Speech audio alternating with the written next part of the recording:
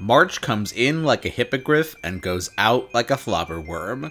You're listening to the Quibbler Podcast, the Harry Potter book club for people who are tired of winter. Dobby knows the perfect place, sir. Dobby heard tell of it from the other house elves when he came to Hogwarts, sir. It is known by us as the Come and Go Room, sir, or else as the Room of Requirement. Sometimes it is there, and sometimes it is not. But when it appears, it is always equipped for the Seeker's needs. I'm Heather Price-Wright. And I'm Alex Dallenberg. And I tried to think of a magical equivalent to a lamb, but there are no just nice and gentle magical creatures. They're all incredibly dangerous. Yeah. The flobberworm is the best I could come up with, but it's not cuddly like a lamb, so whatever. If you can think of something, email us, because we really couldn't think of a good creature to put in that intro. Like, bowtruckles are nice, but they'll claw your literal eyeballs out, as we learned. Nifflers are, like, fucking cool, but, like, weirdos. They're not sweet. Unicorns are noble. But, like, hardcore as fuck. So, I don't know. I can't think. There's not, like, a tribble or whatever. A what? Tribbles are in Star Trek. The trouble with tribbles? Nope. They're like little Furbies, but without eyes. Or there's no, what are those called in the new Star Wars? Porgs. There's no porgs. There's magical porgs. Cute. No, everything will kill you in the magical world. It's very true. Hi, you're listening to another episode of The Quibbler. This week we are reading the chapters called Educational Decree number 24 and Dumbledore's Army. On this podcast, you will hear cursing and spoilers. You will also hear some adult themes. This week's adult themes are performance improvement plans, veterinarians, mail fraud, homemade gifts, and paramilitary groups. Alex, what happened this week? In this week's chapters, there is a notice posted to the Gryffindor Common Room message board, a very large notice that says that the High Inquisitor has disbanded all clubs, including Quidditch teams, and that they have to reapply to, like, be approved. So there's no gatherings of more than 3 students allowed without the permission of Dolores Umbridge. She has, like, a pretty sweet official seal at the bottom of this notice, so the Ministry, like, got its graphic design team, like, whipped into shape to, like, roll this out really quickly. I don't know. Clearly they were planning this for a long time, right? They've got, like, stationery. This particular decree? No, the Hogwarts High Inquisitor has, like, a seal. Like, an official seal. Yeah, you don't think they could do that fairly fast? They're magic. I don't... But you have to, like, think that up, man. I guess. It's like a work of creativity. I don't know. There's a seal for the High Inquisitor. That's neither here nor there. Harry doesn't possibly think it could be a coincidence that the High Inquisitor has banned all clubs right after they just discussed putting together this illicit Defense Against the Dark Arts club. So Ron and Harry are wondering who snitched on them. Hermione says it's not possible because she jinxed the parchment that everyone signed to give anyone who tells about the club terrible acne. So that's funny and useful security measure. So anyway, the trio realizes they're gonna have to take this endeavor seriously underground. Later on, Harry is sitting in Professor Binns' class when he sees Hedwig at the window. She is hurt, but she has a letter attached to her leg, but it seems like her wing is, like, broken. So Harry sneaks across the classroom, opens the window, and brings a giant bird inside, which he then hides behind his back. Like, I guess Binns is just, like, so out of it that he doesn't really care. Harry's able to, like, get out of class really easily. He says that he doesn't feel very well. Please don't notice the large raptor that I'm hiding behind my back. But Binns gives him a hall pass or whatever to go to the hospital wing. So he takes Hedwig to the staff room instead of going to the hospital wing, where he finds Professor McGonagall and the person he was looking for, Professor Grubbly Plank, who is kicking back and smoking a bowl. A pipe. A pipe. She's smoking a pipe. Yeah. She's just kicking it in the staff room. Apparently you can smoke indoors in Hogwarts. I guess it's still the 90s. So, Grubbly Plank smoking away. Harry says, "Can you take a look at my owl?" Grubbly Plank pulls out a monocle to have a look at Hedwig's wing. So just in general, I'm really into Professor Grubbly Plank's aesthetic. Professor Grubbly Plank digs deep into her knowledge of ornithology and says it looks like Hedwig was attacked by something. So that's troubling, because Hedwig is a mail carrier, first and foremost. So Hedwig has to do some time in... Is there like an animal hospital wing? I don't know. Hedwig has to like stay with Professor Grubbly Plank while her wing heals. But Harry does get the letter. It's from Sirius. It says today, same time, same place. Which means the fireplace. Same time, same fireplace. Slytherin easily gets recertified for Quidditch. Neville attacks Draco Malfoy after he makes an insensitive joke about St. Mungo's. They're making strengthening solutions in Snape's class, so basically steroids? Professional Quidditch must be so dirty, since anyone can just the beaters can just down a half-liter strengthening solution or whatever, and all of a sudden they're the Monstars out there beating bludgers into people. I don't know. How do they check for that? Do they drug test in the wizarding world? Harry's strengthening solution is pretty weak, so he gets slapped with an extra essay. Umbridge is in class and interrogates Snape, who just isn't here for it. She asks him a lot of questions about why he hasn't been appointed to Defense Against the Dark Arts since he keeps applying. Snape says you'll have to take that up with Professor Dumbledore. In Professor Trelawney's class, she's extremely upset. It appears that she got probation from the High Inquisitor. She blames the, quote, establishment, unquote, which I find very funny. Gryffindor's having trouble being recertified for Quidditch. Umbridge wants to think it over for a couple days. Fred and George make more than $1,000 based on our wizarding exchange rate, selling skiving snack boxes in the common room. Harry wonders why they don't get better marks because they're clearly fucking geniuses. Hermione begs to differ. She just says they know, flashy skills. Hermione's wrong. Yeah, Hermione's, jealous, honestly. After everyone clears out of the common room, Sirius appears in the fireplace. He knows all about their plans to start an illegal defense club because Mundungus, it turns out, Mundungus Fletcher, was the mysterious witch underneath the cloak. So he was keeping an eye on Harry while he was in Hogsmeade. Mundungus had to go undercover because he was kicked out of the Hog's Head years ago, and the barman has a long memory. Sirius delivers a warning from Mrs. Weasley that they are not to form any disallowed defense clubs, but Sirius is pretty into the idea and has a couple ideas about where they could meet. Mibs the Shrieking Shack? Too small, Hermione says. But their conversation is interrupted when Sirius, he turns to the side, he looks very surprised, and a hand starts groping around in the flames. It's a hand with short fingers and old-fashioned rings. Holy shit, motherfucking Dolores Umbridge has been putting warrantless fire taps on the Gryffindor common room. Sirius is able to, dodge Umbridge's hands, and the gang all run back to their rooms.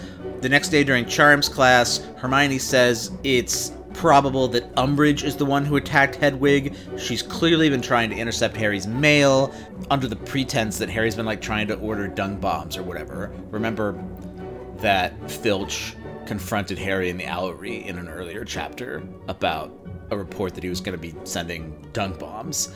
There's a terrible storm-drenched Quidditch practice. The twins have pus-filled boils on their backsides, which makes it hard to fly. They've been experimenting with fever fudge, which has some unpleasant side effects for their skiving snack boxes. After a very unsatisfying practice, Harry's scar hurts tremendously, and he can perceive that Voldemort is furious. He kind of clears his mind and gets he like works that empathic connection, right? Harry dimly perceives that Voldemort wants something. It's not happening fast enough. Ron says, "What is it?" Harry's like, "I don't know. I think it's steel tariffs." Harry then realizes that Voldemort was happy when his scar hurt in Umbridge's office. But Harry doesn't think he should go tell Dumbledore about any of this. I don't know why. He doesn't think it's new information, even though he can tell Voldemort's like hour-by-hour moods, but whatever.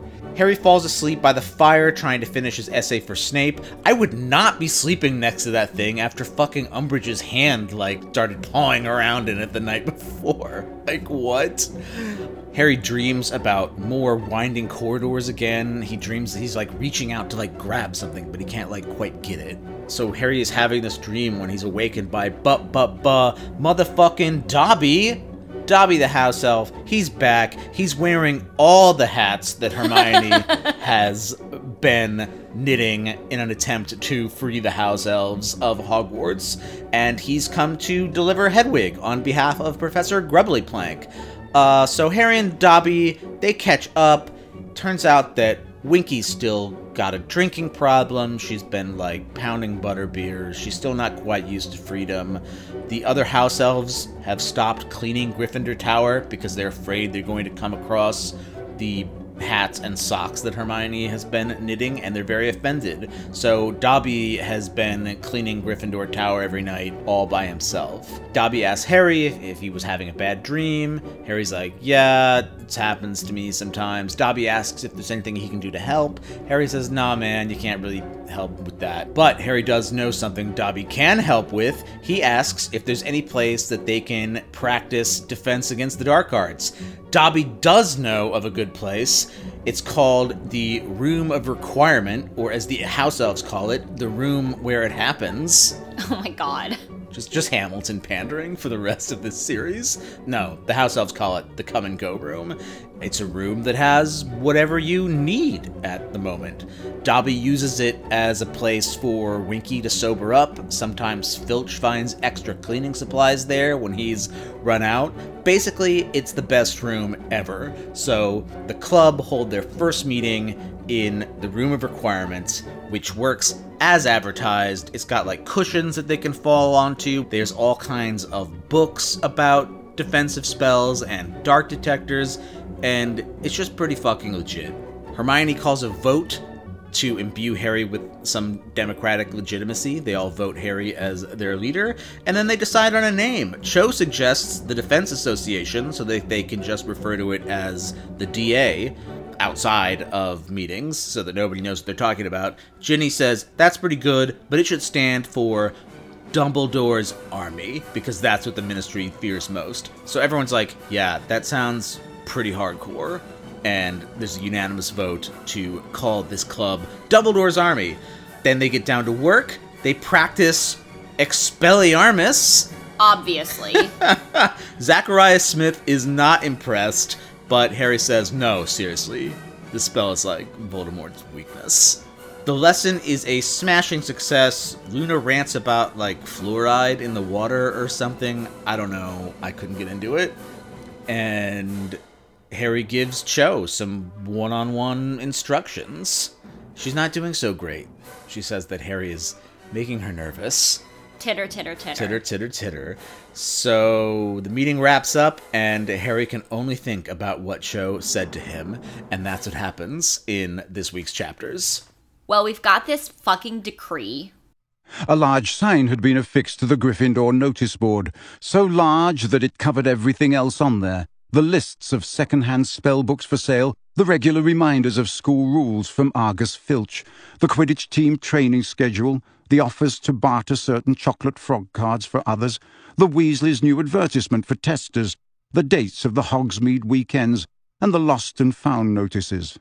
The new sign was printed in large black letters, and there was a highly official-looking seal at the bottom beside a neat and curly signature. By order of the High Inquisitor of Hogwarts. All student organizations, societies, teams, groups, and clubs are henceforth disbanded. An organization, society, team, group, or club is hereby defined as a regular meeting of 3 or more students. Permission to reform may be sought from the High Inquisitor, Professor Umbridge. No student organization, society, team, group, or club may exist without the knowledge and approval of the High Inquisitor. Any student found to have formed or to belong to an organization, society, team, group, or club that has not been approved by the High Inquisitor will be expelled. The above is in accordance with Educational Decree number 24, signed Dolores Jane Umbridge, High Inquisitor. Really classic authoritarian move 101. Just like ratcheting back freedoms bit by bit. But like specifically making it impossible for people to like meet and communicate and like learn shit and come together in communion. Yeah, man. Freedom of assembly. At least in the U.S., that's like number one. Fundamental right. That is in the First Amendment. There's no wizarding First Amendment, though. So no, obviously. Yeah, the trio make a big deal out of the fact that this clearly seems to be aimed at the nascent Dumbledore's army. But I think this would be an effective tool even if they weren't trying to form Dumbledore's army, because it's just another way that the High Inquisitor can exert leverage against the students. Because even before the first meeting of Dumbledore's army, there's all this tension over whether the Gryffindor Quidditch team is going to be recertified. So everyone's on eggshells about Umbridge already because they don't want like sports to be canceled. It engenders a lot of mistrust. It puts a lot of wedges between people. It's a really easy way for her to show blatant favoritism under the purview of the job. It's overall just a really good way to divide the school against itself, to keep kids from like forming relationships, from learning and growing. It's just a really good way to stunt a school, and on a larger scale, a really good way to like stunt a society. So it's a really effective decree, totally apart from the particular target, which we are to assume is the defense club. What I don't remember is, how does she know? I don't know. I guess we're just going to have to wait and see. Yeah. I don't remember. I'm like, it's funny.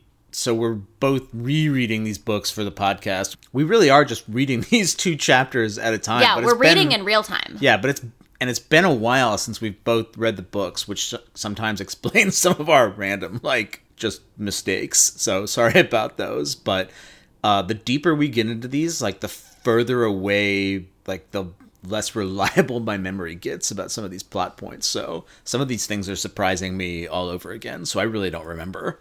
Yeah, it's a great thing about these books that I have read this one several times, and the plot continues to surprise me because it's really quite intricate. Mm-hmm. Yeah, and that makes these books really rereadable because she packs them with so much plot. It's true.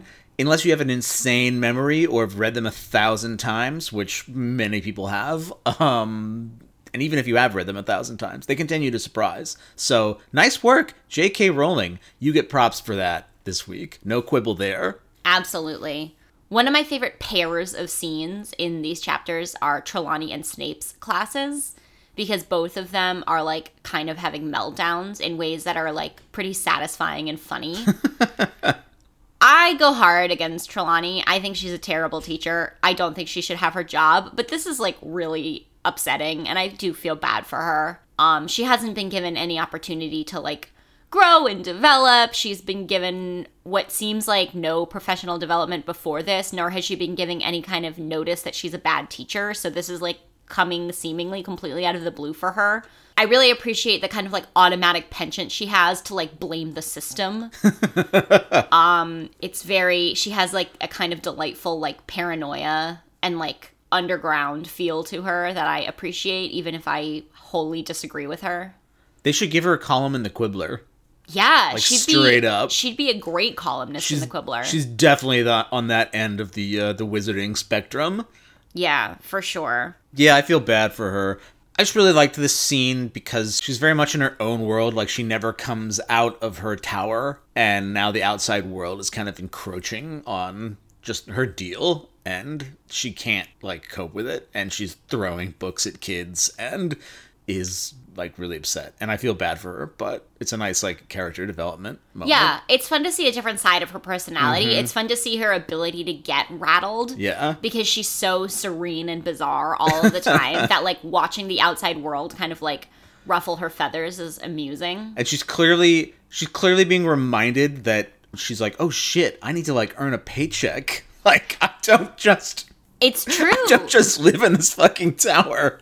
Hogwarts has this kind of, like, enchanted feel. I mean, obviously it's literally enchanted. But one of the things that's interesting about this book is all these things that have been untouchable for decades are getting, like, holes punched through them. Yeah. So all these teachers that just sort of live in this magical castle, like, for free and just, like, have gone about their lives in this really specific way for decades and decades, all of a sudden are like, oh, fuck, this is a job. Yeah, it's weird to see someone at Hogwarts legitimately worried about their job. She's like, fuck, I don't have many employment prospects outside of this school. Like, I can't go back to reading palms on the, like... I can't go back to, like, reading palms behind, like, a weird storefront, like, downtown. Yeah. Then we have this great encounter between our two amazing antagonists, Umbridge and Snape.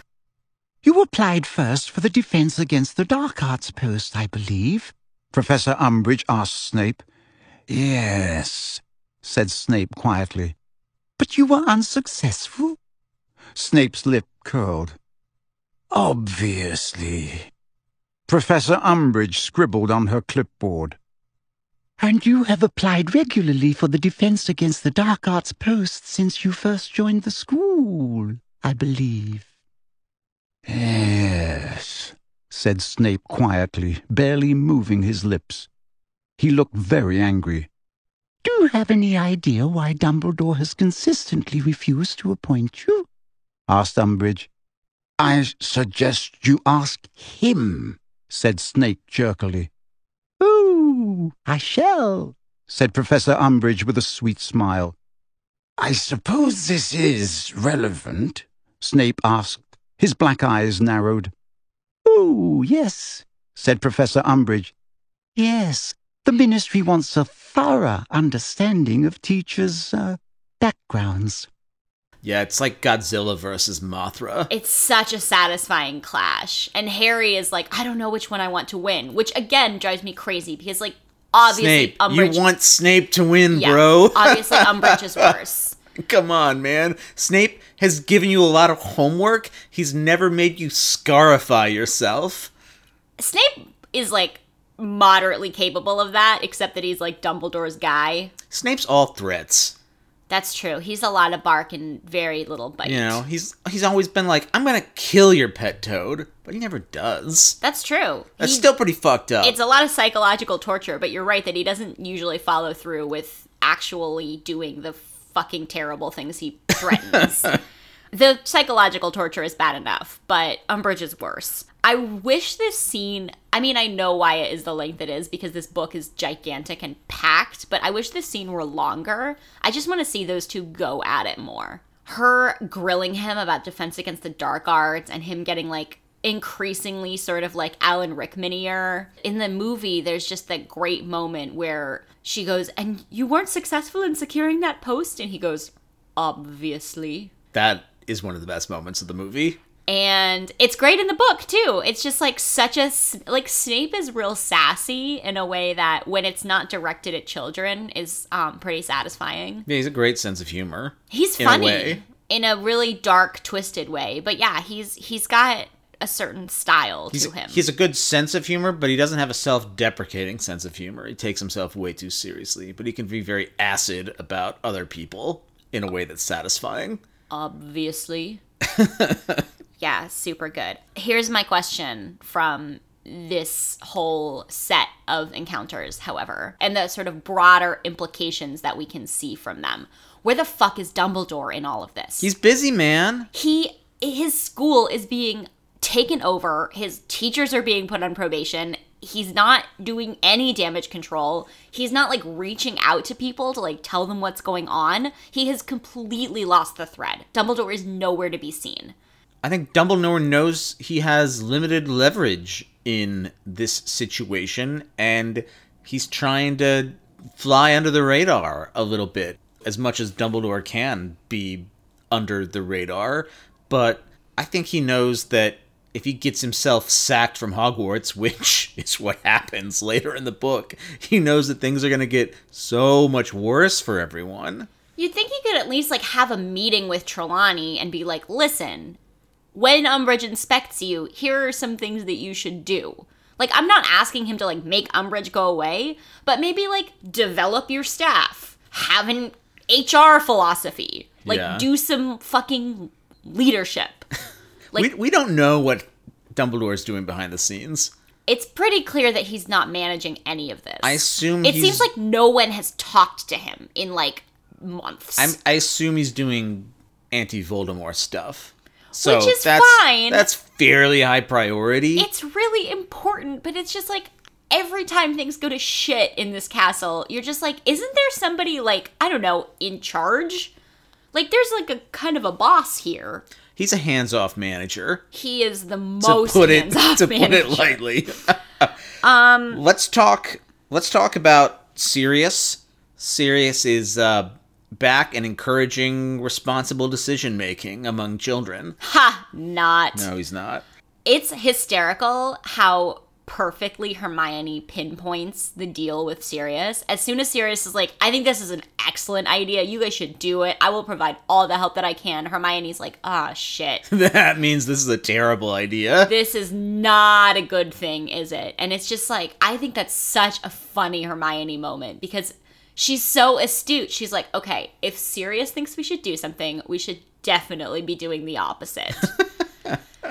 And in this case, I don't really know where I come down because the DA is, first of all, obviously a wonderful part of this book, but also in a lot of ways a really important idea, but it also fucks them. Yeah, it fails in some important ways. To keep people safe from, like, Umbridge, it certainly fails. But they also learn a lot. Yeah, so I don't actually know whether Sirius is right in this case or not. It's a very reckless idea, and they follow through, and, you know, the consequences are extreme. So I think for Harry's own sanity, it's a good idea, because the very first few lines of the first chapter we read this week mention how it's the best he's felt in weeks, because at least he's doing something to resist. Yeah, we should be brave in the face of things like Educational Decree number 24. Like, most of our great histories come from people who flout decrees like that and, like, do their own thing and engage in resistance movements. And in that way, they're being, like, very cool and brave. But, like, the consequences are real and they're stark. And Sirius is like, this sounds like fucking fun. And it's kind of like, well, it's a little more than that. Well, and you can make a bad decision for the right reasons. Right. Or you can make a good decision that doesn't turn out okay. Yeah. But even within Sirius's support for this thing, he has some really dumb suggestions. Yeah, he wants to meet in the Shrieking Shack. Which is crazy. And Hermione's like, okay, you guys could turn into animals, and there were 3 of you, and one of you was a werewolf. And the doorway's a murder tree. Yeah. There are a lot of reasons why that was really specifically good for y'all and not great for the rest of us. How are we going to get there? There's so many questions. And he's like, well, you'll figure it out. Like, thanks, Sirius. Umbridge's hand showing up in the fire is such a great image. I just want to call that out. It's really scary. Oh, it's a truly horrifying moment. But it raises a lot of questions for me about how these fire phones... It occurs to me that that's an Amazon product also. Oh. Amazon Fire Phone. Short-lived Amazon Fire Phone. I don't know how these fire phones work. She's trying to grab Sirius by his hair. Can she just pull him through the flames? So is his head physically there? Is this part of the Flu Network, or is it a similar technology to the Flu Network? Because I thought they weren't using flu powder because the Flu Network is being watched. Well, first of all... And I didn't think the Flu Network was even connected to Hogwarts. So I don't think it's the Flu Network. We do know that they're at least sort of corporeally present because Mrs. Weasley puts the toast in Amos Diggory's mouth. Right. So she's able to physically interact with his head in the fire. So some physical manifestation, whether it's his real head or like some kind of crazy astral projection that like has corporeal form, I don't fucking know. But something real is in the fire because it can eat toast. Something just occurred to me. What? So, remember in Goblet of Fire when Sirius meets them in Hogsmeade and he says, "Bring all the food you can"? Just feed him to the fucking fireplace. We know that's possible. Yeah, but there was no fire. He saw them in the fire in Goblet of Fire. Oh, I think that would have been too complicated. Because they're just, like, weirdly hoarding food, like, around the fireplace as they, like, wait for everyone to go to bed. Like, that would be way suspicious. You never know what people are up to. That's true. In Gryffindor Common Room. But more importantly, yeah, like, how can Umbridge get to this fireplace? Like, what is she connected to that he is also connected to? It's an incredible image, and it makes absolutely no sense. Like, the metaphysics of this are bonkers. It's like a horror movie if you could be pulled through the phone. Yeah, but, like, is she trying to physically pull him out of the fireplace? It seems like it. I think that would end badly for her. Oh, he would murder her on the spot. Like, immediately. Yeah, she's gonna get her ass killed by Sirius Black if she grabs him by the hair and pulls him out of a fire. I don't know. Could he pull her into it with him? Like, what's the tussling situation? Where is she? Is she reaching into her own fireplace? I think so. This doesn't I don't make know. any sense. Guys, if you have any theories about this or just know how it works because you all have amazing Harry Potter knowledge, let us know. Well, and you're right. I don't think it's the Flu Network because Hermione is always talking about how you can't travel to Hogwarts by Flu powder. Right. There's like all these enchantments. So how is Sirius even able to get into the fire? How is he so stupid as to not think that Umbridge is watching the Hogwarts fires? Like, this is so reckless on his part.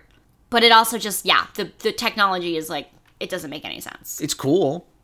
Yeah, I mean, it sets up some really neat moments. It's really cool looking. It's really interesting. It's very conspicuously magic. Points for style, negative points for, like, substance or undergirding of actual understanding of how this would work.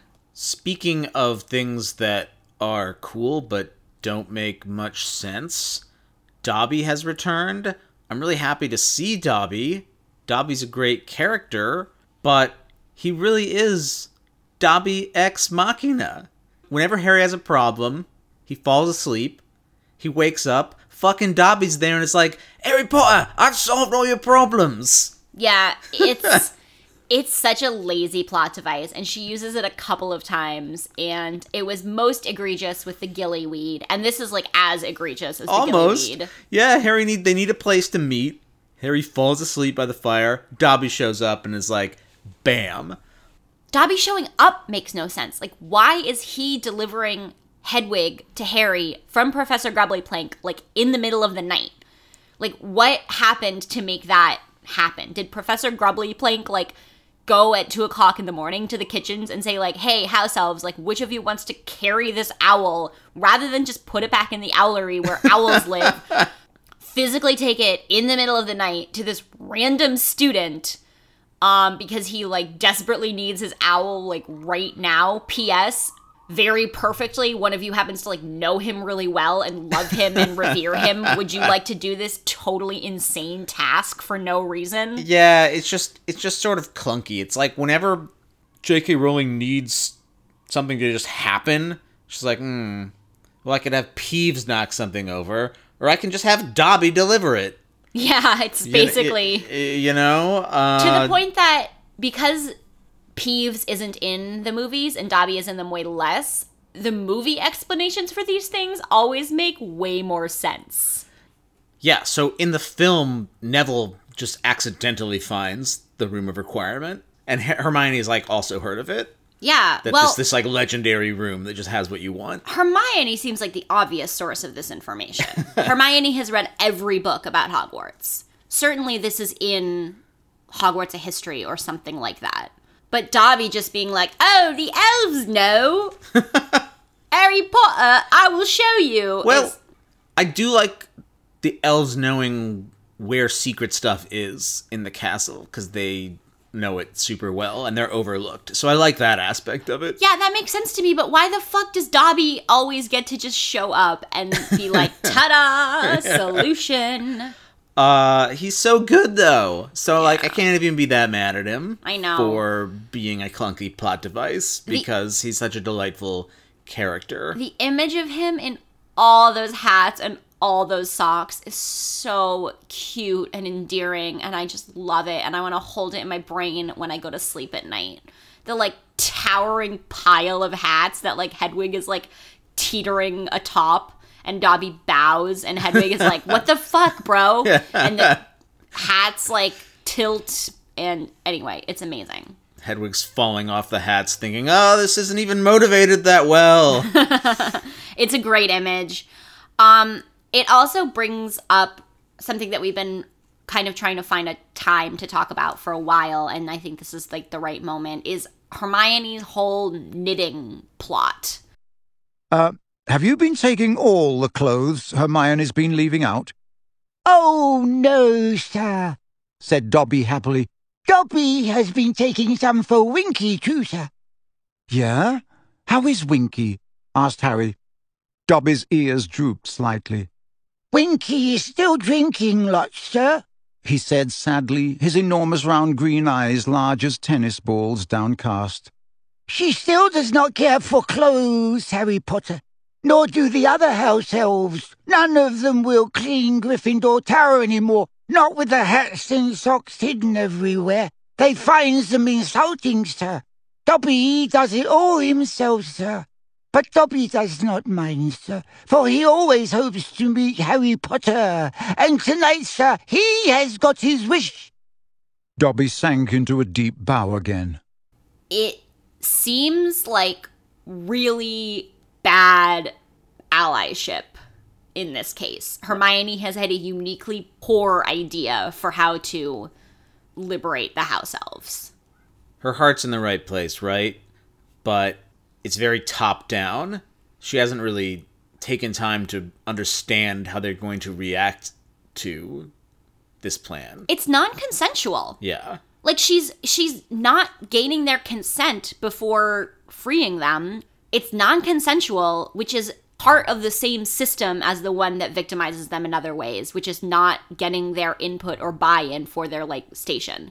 And they're really insulted by this, to the point that poor Dobby has to clean the common room all by himself. Right, so she's putting more labor onto the only free house elf in Hogwarts. Well, also, my main question is just, does this even work? It doesn't seem like it follows the sort of magical mechanics of how you actually do free a house elf. I don't know, Lucius accidentally handing Dobby Harry's sock worked. But that was more one-to-one giving you something. This is so just leaving it out. Yeah, can house elves do laundry? Creature interacts with Mr. and Mrs. Black's clothing. If he Boy, he does. Ooh, does he interact? If you randomly find a sock at your master's house, does that free you? It just doesn't. Maybe the intention behind leaving the socks and hats around is what matters. Maybe it's really nuanced magic that knows what you meant to do. But that doesn't make sense because Lucius Malfoy didn't mean to free Dobby. So I think Hermione is going about this all wrong. I also think she's not going about it particularly logically in terms of how the magic works. She doesn't seem to have done very much research here, which is so unlike Hermione. I do like that knitting is part of Hermione's activism, because there's been this reappropriation, especially lately, of this kind of stereotypically feminine, domestic crafts in social justice movements, like knitting uteruses and sending them to various anti-choice politicians, or the pussy hats, I'm thinking. I actually think the pussy hats are a really good example of this, because they're also made by cishet white women who made a lot of assumptions about what female activism should look like physically. And a lot of people felt that the pink hats were super exclusionary and a really bad symbol of the movement. So while there is definitely, like, I agree with you that something about the kind of handcrafted nature, like the revolution will be knitted, is pretty cool. It also kind of relates to Hermione's inability to, like, be particularly, like, inclusive in her activism. Because, like, there's a lot of criticism of those pink hats. Yeah. Mostly white women activists, like, really took on those hats as, like, a mantle of the resistance. And then, like, trans women and women of color were like, these don't mean anything to us. So I don't know. I actually think that's, like, a really apt comparison because it's, like, really complicated and ultimately, like, not a particularly inclusive way of being an activist. Well, Hermione's activism is complicated, although I'm not exactly sure what Rowling is, like, trying to tell us here. Yeah, I don't know where she comes down on this, because I don't actually think, I love J.K. Rowling. I don't think that her own social justice is, like, sophisticated enough to be, like, critiquing Hermione's, like, uninclusive elf's rights campaign. Like, I can't tell what she thinks of this. Whether she thinks the whole endeavor is silly, whether she thinks Hermione, like, has her heart in the right place and that's what matters, like, whether she is mounting a really sophisticated critique of, like, non-inclusive, dominant culture activism. I don't know what she's doing here. I can't quite grok what we're meant to take away from this. It's also kind of irritating that it's, like, this, like, comic subplot that she's trying to, like, free slaves. Yeah. Like, that's challenging for me. And it's, like, hard to even, like, find, like, shoehorn a way to talk about it because there's so much else going on in this book. But then you randomly have Dobby be like, and Dobby, like, appropriating these crafts to be, like, really cute. Like, the sort of, like, cute, like, it's a little minstrelly. Like, there's just a lot of, I mean, God, the House Elves, there's just so much shit going on with her depictions here. Yeah, to the point where it becomes, like, hard to talk about without, like, it feels sounding like really offensive. Like, I feel like we're stepping on landmines and, like, yeah. But it's important to talk about because it's, like, a really under-discussed, really complicated part of this world building. But anyway, Hermione needs to do better as an elf's rights activist, and she needs to have activism that includes the voices of those she's trying to act on behalf of because she is failing miserably.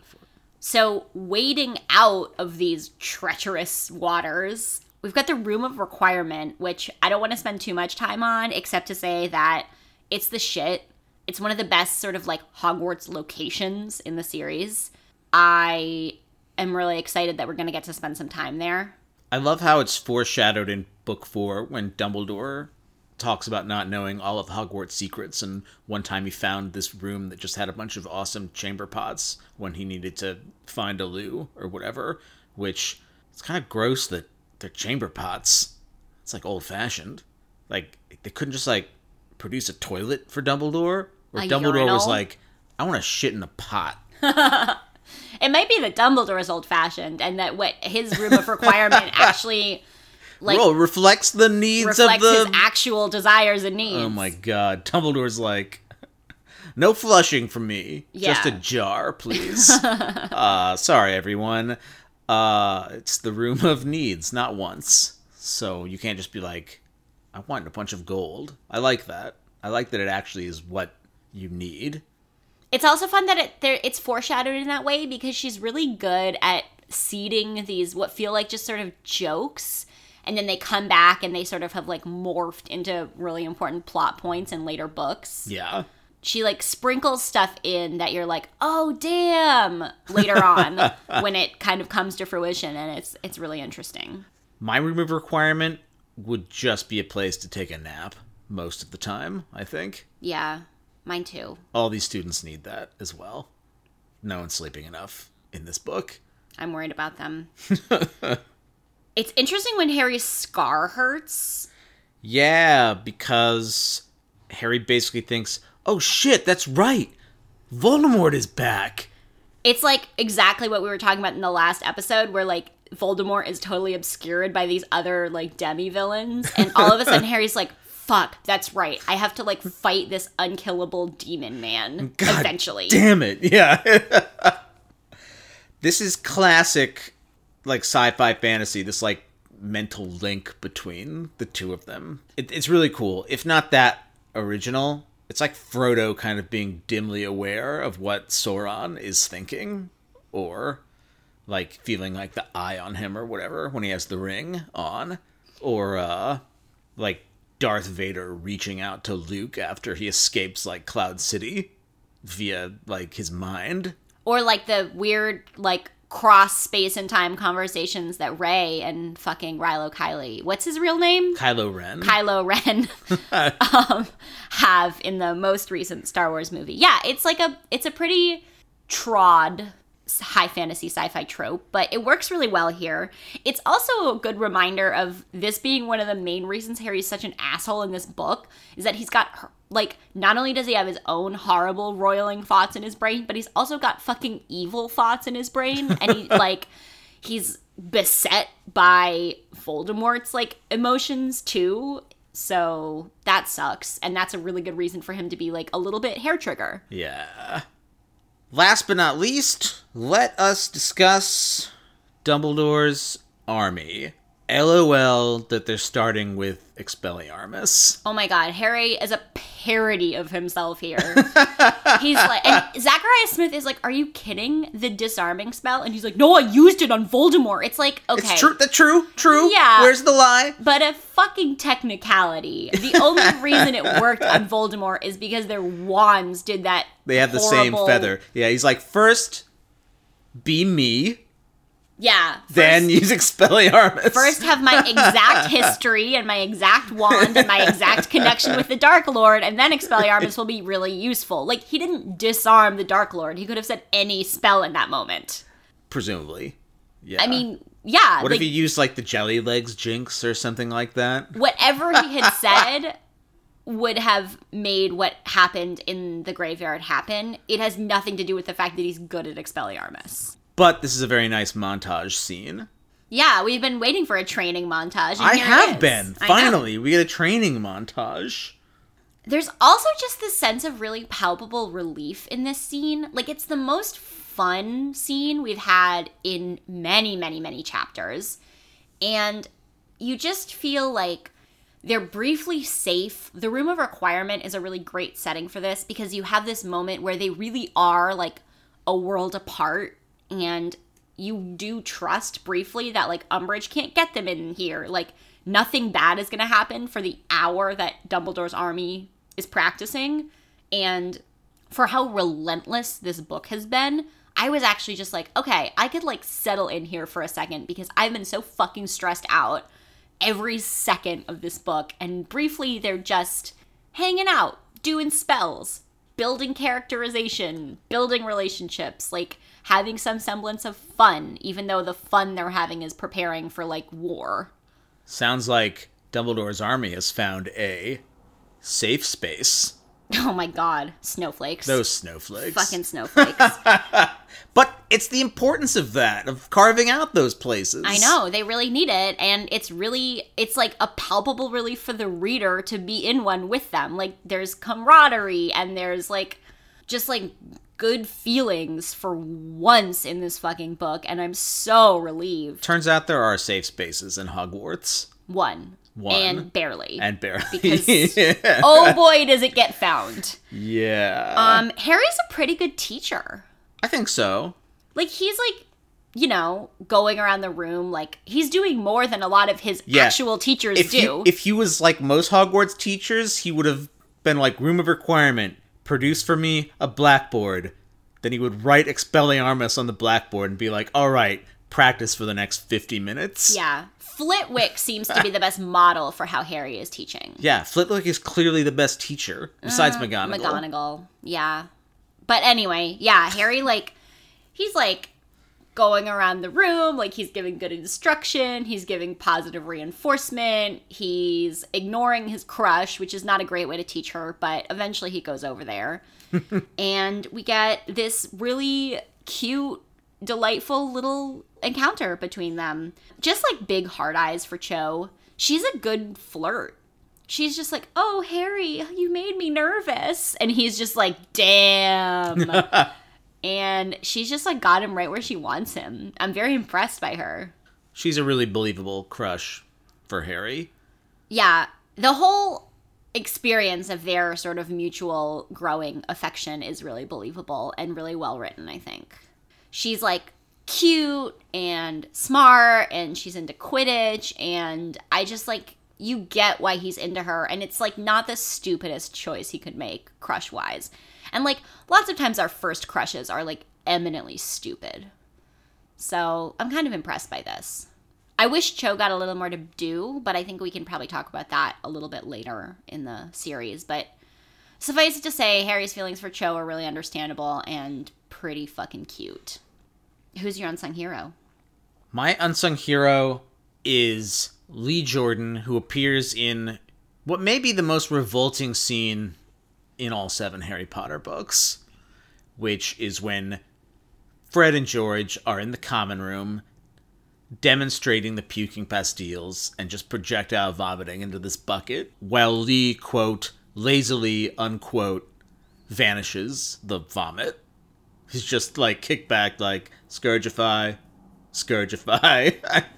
It's hilarious and vile, but Lee seems like an excellent business partner, and I need more Lee Jordan in these books. How cool must you be to be the twins' best friend? I mean, we got a lot of him in the first 3 books because he is ace Quidditch commenter, but haven't seen too much of him since. But I love Lee Jordan. I do too. I wish he had a much bigger role in these books. He's just delightful. He's just this like puckish, fun, like kind of hype man for the twins. He's so good. I really appreciate him. I know I've already done this in the last like several episodes, but mine is Hedwig, who is brave as fuck, who undergoes, like, Umbridge's torture just like Harry does and, like, lives to tell the tale and doesn't let Umbridge get the letter. Well, presumably she reads it and then replaces it. But Hedwig, like, discharges her duty and, like, gets to Harry and is like, yo, hell or high water, I have come to bring you this 5-word note.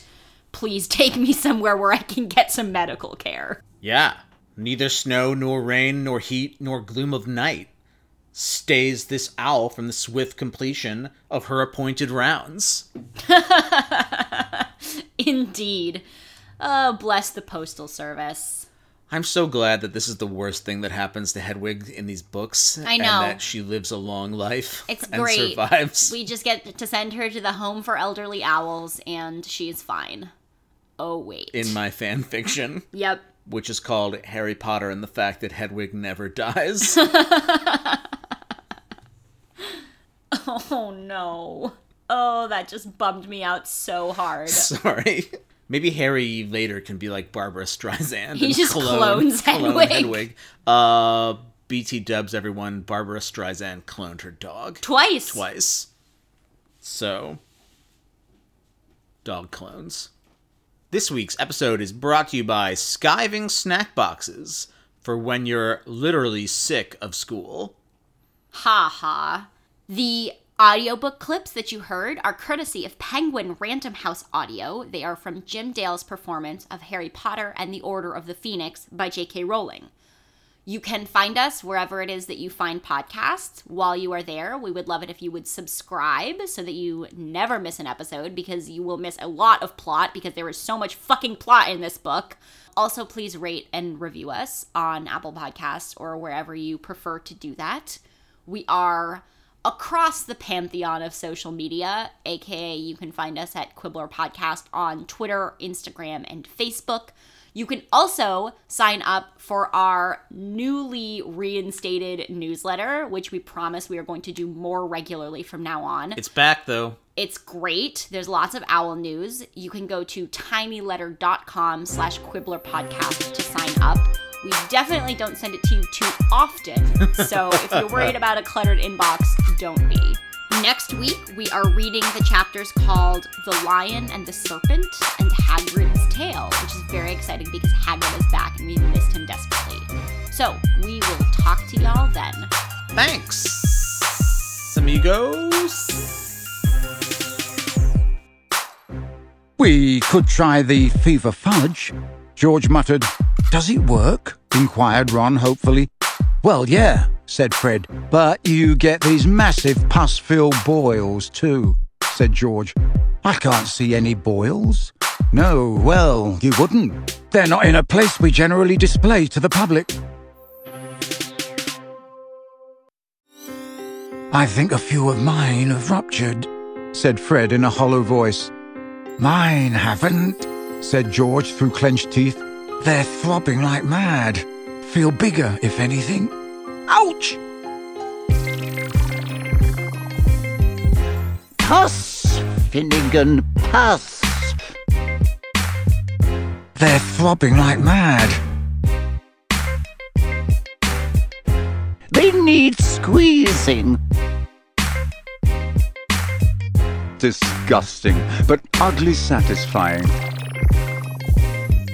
You will collect the pus. As each swelling was popped, a large amount of thick yellowish-green liquid burst forth, which smelled strongly of petrol. They're not in a place we generally display to the public, but they make sitting on a broom a right pain in the... Boobotubers.